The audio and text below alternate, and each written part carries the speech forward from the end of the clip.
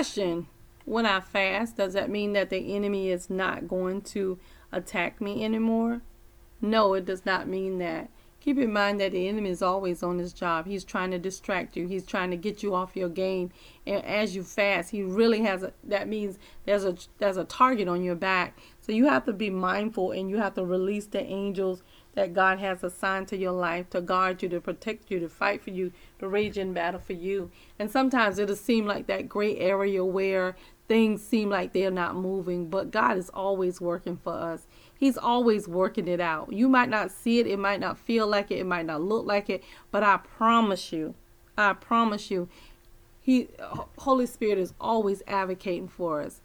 We can't fall into the feelings. We can't fall into the looks. We got to fall into the Spirit of God and the Word of God to be convinced that what God said is what God said. And it's not going to change because of what it looked like or how we feel.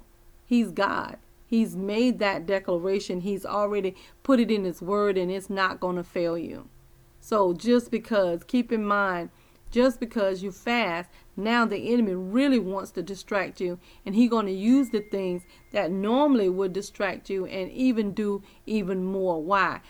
Because you are praying, because you are fasting. But you have angels that are assigned to your life. You can haul them off at any appointed time. The word of God declares that God is looking to and fro in the earth, seeking whom he can show himself on behalf of. And when you release your angels, that means the enemy can't get to you like he normally would. And it involves opening up your spiritual understanding so that you can receive what God has for you. Your life is already done. It's already laid out through the word of God and in the word of God. So now you just got to walk it out. It don't matter what it look like.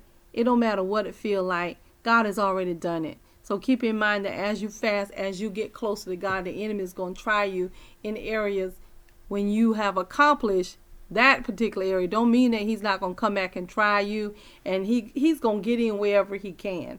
So you have to make sure that you're in fellowship and right relationship with God at all times, so we can look right, think right, talk right through the word of God. And this is the confidence that we have in him, that when we ask anything according to his will, which is his word, he hears us. And if we know that he hears us, we know that our petitions are granted. Real Talk, Dr. Hancock. We need you to like, comment, subscribe, and share.